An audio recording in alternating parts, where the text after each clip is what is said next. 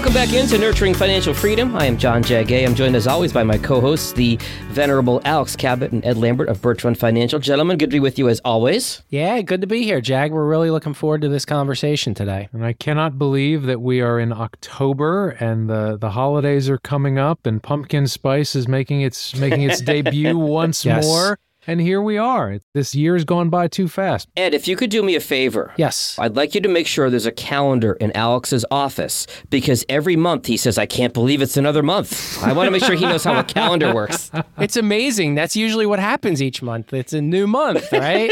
But it is officially fall now. I know Alex was talking about pumpkin spice on like September 1st or something. I think it was a little early, but now it's prime time for that. I have a 14-year-old daughter. I'm sorry. Pumpkin spice is just sort of a way of life at my house. What can I do? The coffee chain I won't mention by name, pretty sure they make more money off sugar than they do caffeine at this point.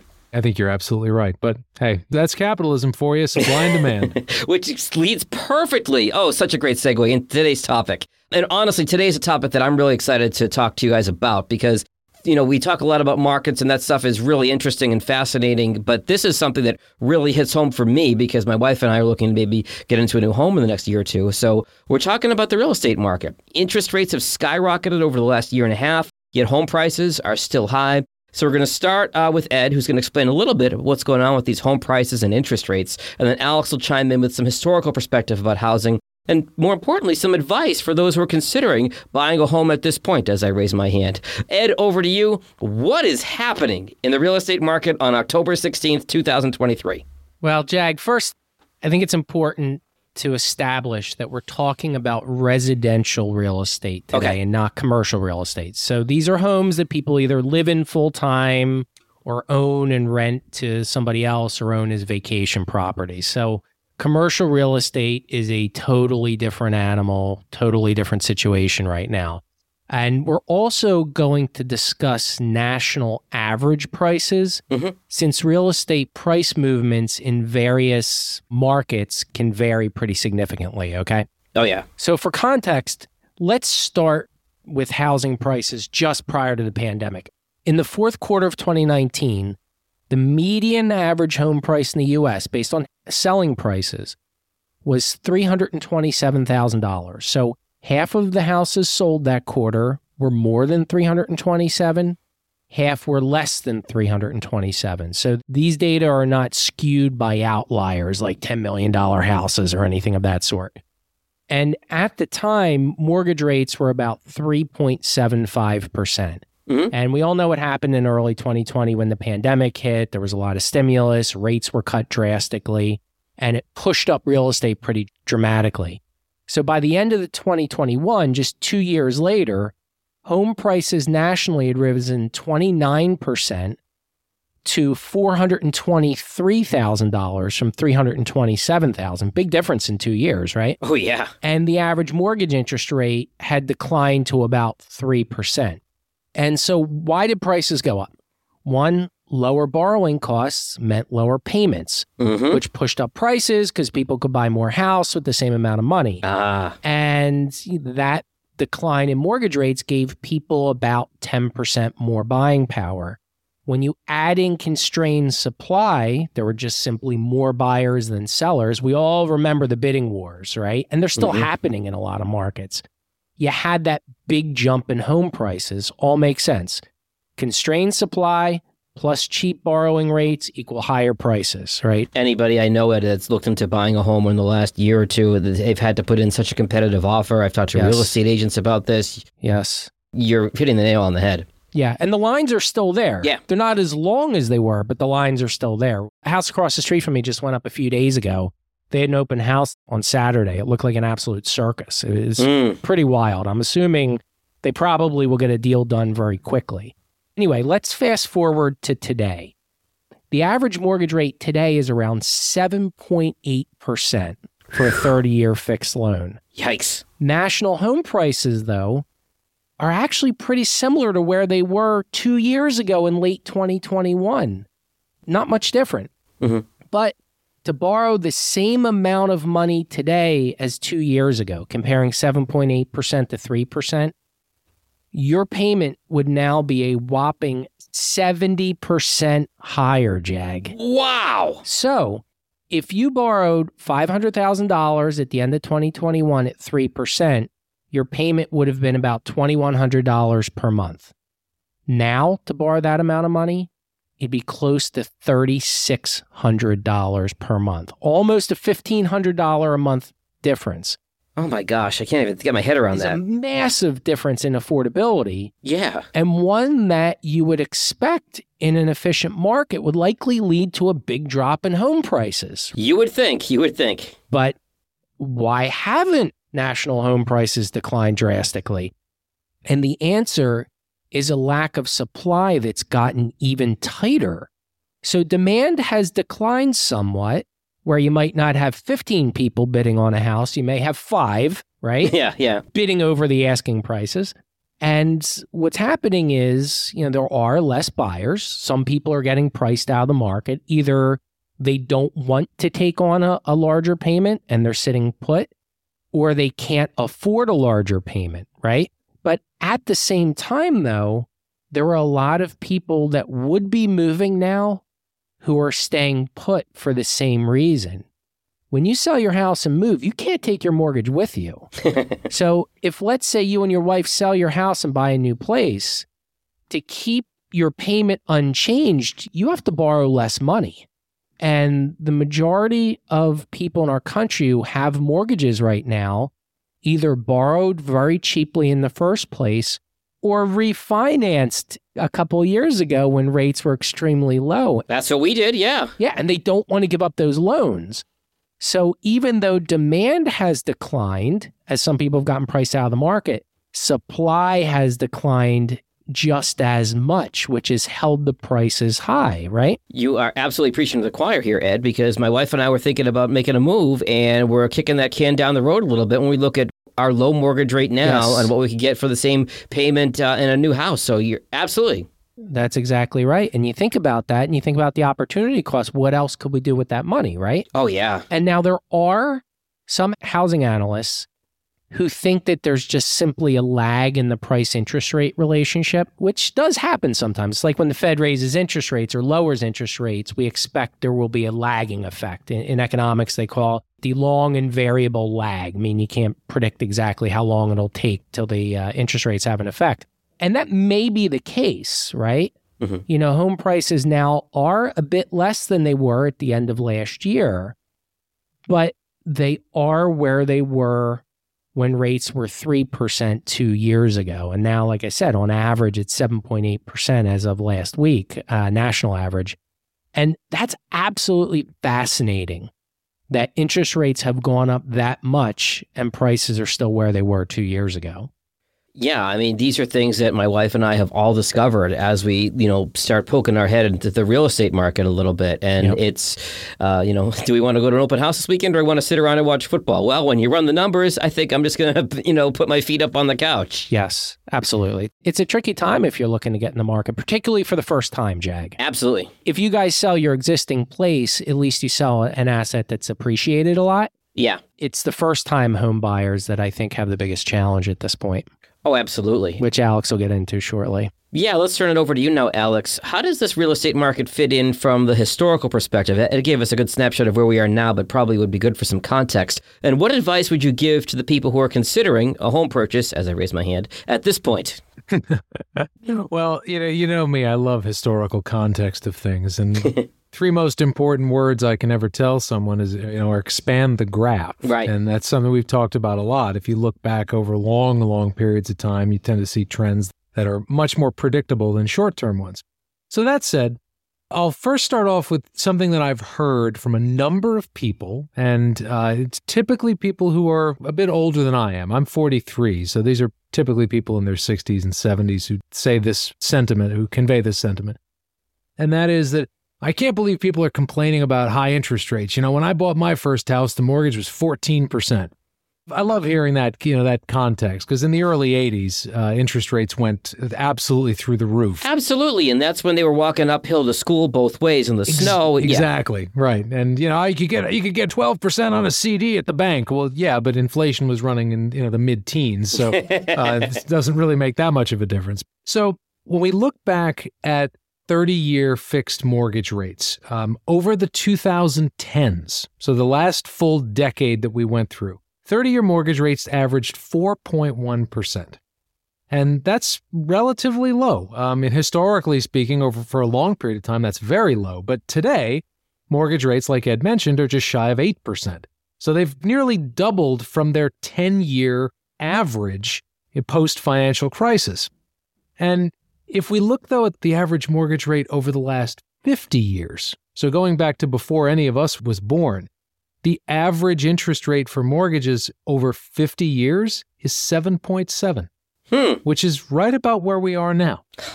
Now, granted, that takes into consideration the ultra-high mortgage interest rates in the early 80s, and it takes into consideration the ultra-low mortgage interest rates from 2021 and around that time. But broadly speaking, we're not in an environment where interest rates are massively higher than where they have been historically. If we were looking at 15% mortgages, I'd say that's statistically very anomalous. High sevens, it's high, but it's really only high relative to the last decade, which, again, relatively speaking, was much lower than average. So I don't think this is where interest rates settle. I don't think this is where they remain.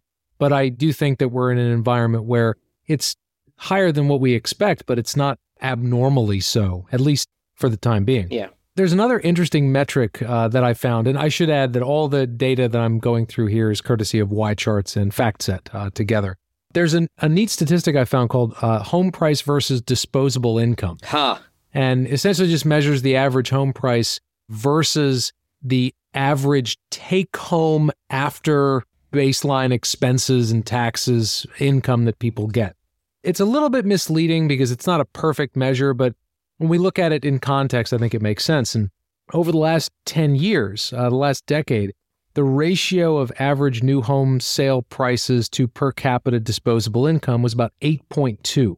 So the higher that number is, the more expensive houses are relative to what people make. As of when I did the research for this, which was a few days ago, it was 8.5. So a little bit higher than what the long-term average is, but not massively so. Yeah. Do you want to know what it peaked at in 2022? I'm almost afraid to ask. 10.2, which is about 25% higher than it is on average relative to income. That's a pretty significant number. It has dipped back down. Income is doing okay. Jobs are relatively plentiful. And we're not seeing a massive economic turmoil being caused by home prices and interest rates being a little bit higher than average. So broadly, we're not looking at anything that's that different when it comes to disposable income versus home prices. One of the biggest arguments people make about investing in real estate as a home is that there's a lot of added cost and the interest cost is significant. But real estate as an investment, it's very easy for anybody to argue that buying a home in which to live is a solid long-term financial strategy. Yeah. And you think of it this way, the average price for an existing single-family home in the United States, generally speaking, rises over time. There have been exceptions to that. There have been periods that home prices have declined, and we might be facing one at some point soon. But in the long run, home prices tend to go up.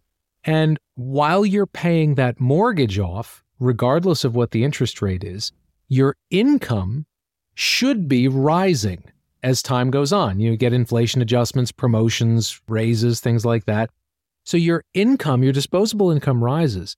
But if you've locked in an interest rate for 30 years at a fixed rate, your principal and interest payment never changes. So over time, you won't notice it in the first 3 to 5 years, but 15 years down the road, that mortgage payment won't feel nearly as burdensome as it did when you first started because your income has gone up, but your mortgage payment hasn't. So essentially, your payment is getting cheaper and cheaper relative to the amount you're making as time goes on. And there's not a lot of investments that have that exact characteristic where you see your costs stay the same, but your pay keeps going up. So that's a favorable aspect of it. The other reason I like the idea of a primary residence as potentially an investment vehicle I mean, not directly, but it just happens to have that side effect. Yeah. Is the big bugaboo that everybody has now is, oh my gosh, interest rates are so high. I don't want to take out a 30-year fixed mortgage at 7.8% because the interest rates are going to come down at some point and I don't want to lock myself in. Well, that's fine. But in general, the 30-year fixed rate mortgage is such an amazing tool for the consumer because it has something like a one-way valve. Okay. Think about it this way. A 30-year mortgage sounds like a terrifying commitment. It's 30 years of this payment that's never going to go down, and it's always going to be there, and well, for 30 years at least. And you've got this big burden hanging over your head. And what if the interest rate's too high? What if interest rates drop and I could have gotten it cheaper? Well, in general, you can always refinance. You can always go out and say to the bank, hey, you know what? Interest rates have changed. I want to pay this loan off and take out another loan at a cheaper rate. As long as you qualify for it, as long as your credit's decent, your income's there, then it works fine.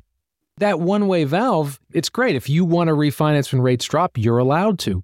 But it's a one-way valve because if the bank notices that interest rates are going up, they can't come to you and say, hey, Jag, I know we lent you money at 7.8%, but prevailing interest rates are much higher now, so we're going to have to charge you 8.5%. I mean, they can't do that. Once you've locked in at 7-something, you're locked in. You can change it to go down. They can't change it to go up. Does that make sense? This is why I love talking to you guys every month, because you clarify concepts here. I knew what you said previously, but the way you just crystallized it for me is, yes, you're committed long-term to this mortgage payment.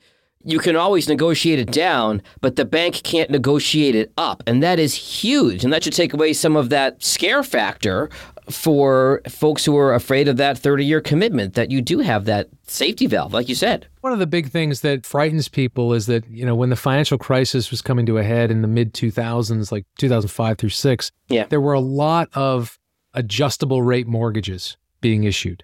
And interest rates had been relatively stable and were declining a little bit. And it was very easy to sell an adjustable rate mortgage. And I won't say unilaterally that adjustable rate mortgages are a bad thing. Of course. Because I don't think they are. I think they have their place.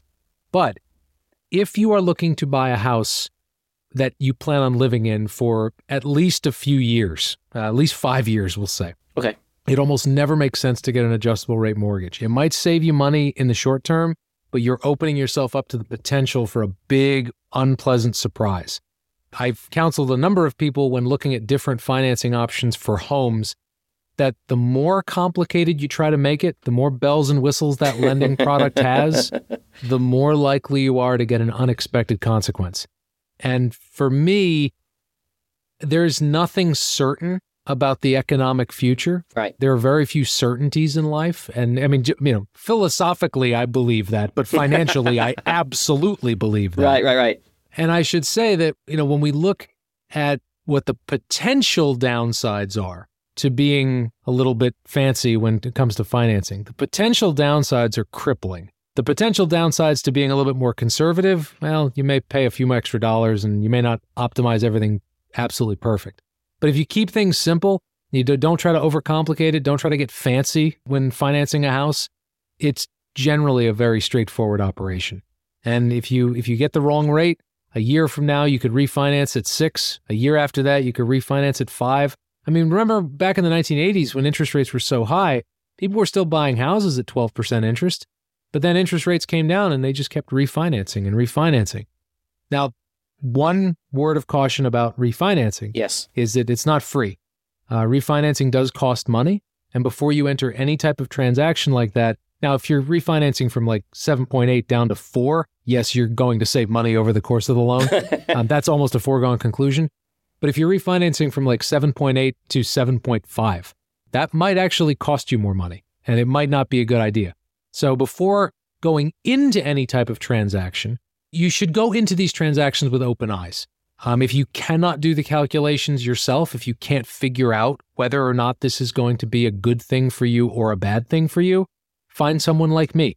I love doing these calculations. I always enjoy seeing, the different sides of this equation. And if you have someone that you can lean on for that type of guidance, by all means, it should be the first call you make. If you have no one on which to lean for that type of guidance, you have our phone number. We're going to leave it at the end of this podcast. You can always call us. If we don't know your situation very well, we may not be able to give you a lot of detail, but we can get some information and give you a broad brushstroke version of where you think you should go. And that's something we like to do for anybody who asks. We talk about that every month. They don't necessarily have to be a client. If somebody has a question, I know financial literacy is huge for you. I know, Alex, you crunch financial numbers like some guys and girls crunch fantasy football numbers. This is your thing. So if any of our listeners want to come talk to Alex, you, Ed, anybody at your team at Birch Run Financial about this or anything related to their finances, how do they best find you? Best way to reach us is through our website, which is birchrunfinancial.com, BIRCHRUN financial.com. You can also email our general box, which is info, I-N-F-O, at birchrunfinancial.com. Or if you like things the old-fashioned way, just pick up the phone and give us a call. Our direct line here at the office is 484-395-2190. Say it every month.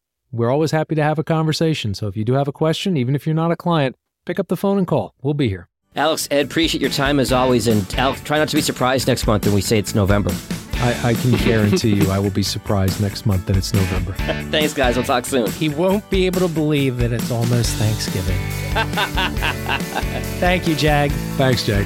Any opinions are those of Ed Lambert and Alex Cabot, not necessarily those of RGFS or Raymond James. The information contained in this report does not purport to be a complete description of securities, markets, or developments referred to in this material. There's no assurance any of the trends mentioned will continue or forecast will occur. Information has been obtained from sources considered to be reliable, but Raymond James does not guarantee that the foregoing material is accurate or complete. Any information is not a complete summary or statement of all available data necessary for making an investment decision and does not constitute a recommendation. The examples throughout this material are for illustrative purposes only. Raymond James does not provide tax or legal services. Please discuss these matters with the appropriate professional. Diversification and asset allocation do not assure a profit or protect against a loss. Past performance is not indicative of future returns. Securities offered through Raymond James Financial Services, Inc., member FINRA SIPC. Investment advisory services offered through Raymond James Financial Services Advisors, Inc. Birch Run Financial is not a registered broker-dealer and is independent of Raymond James Financial Services. Birch Run Financial is located at 595 East Research Road, Suite 360, Wayne, Pennsylvania, 19087, and can be reached at 484-395-2190.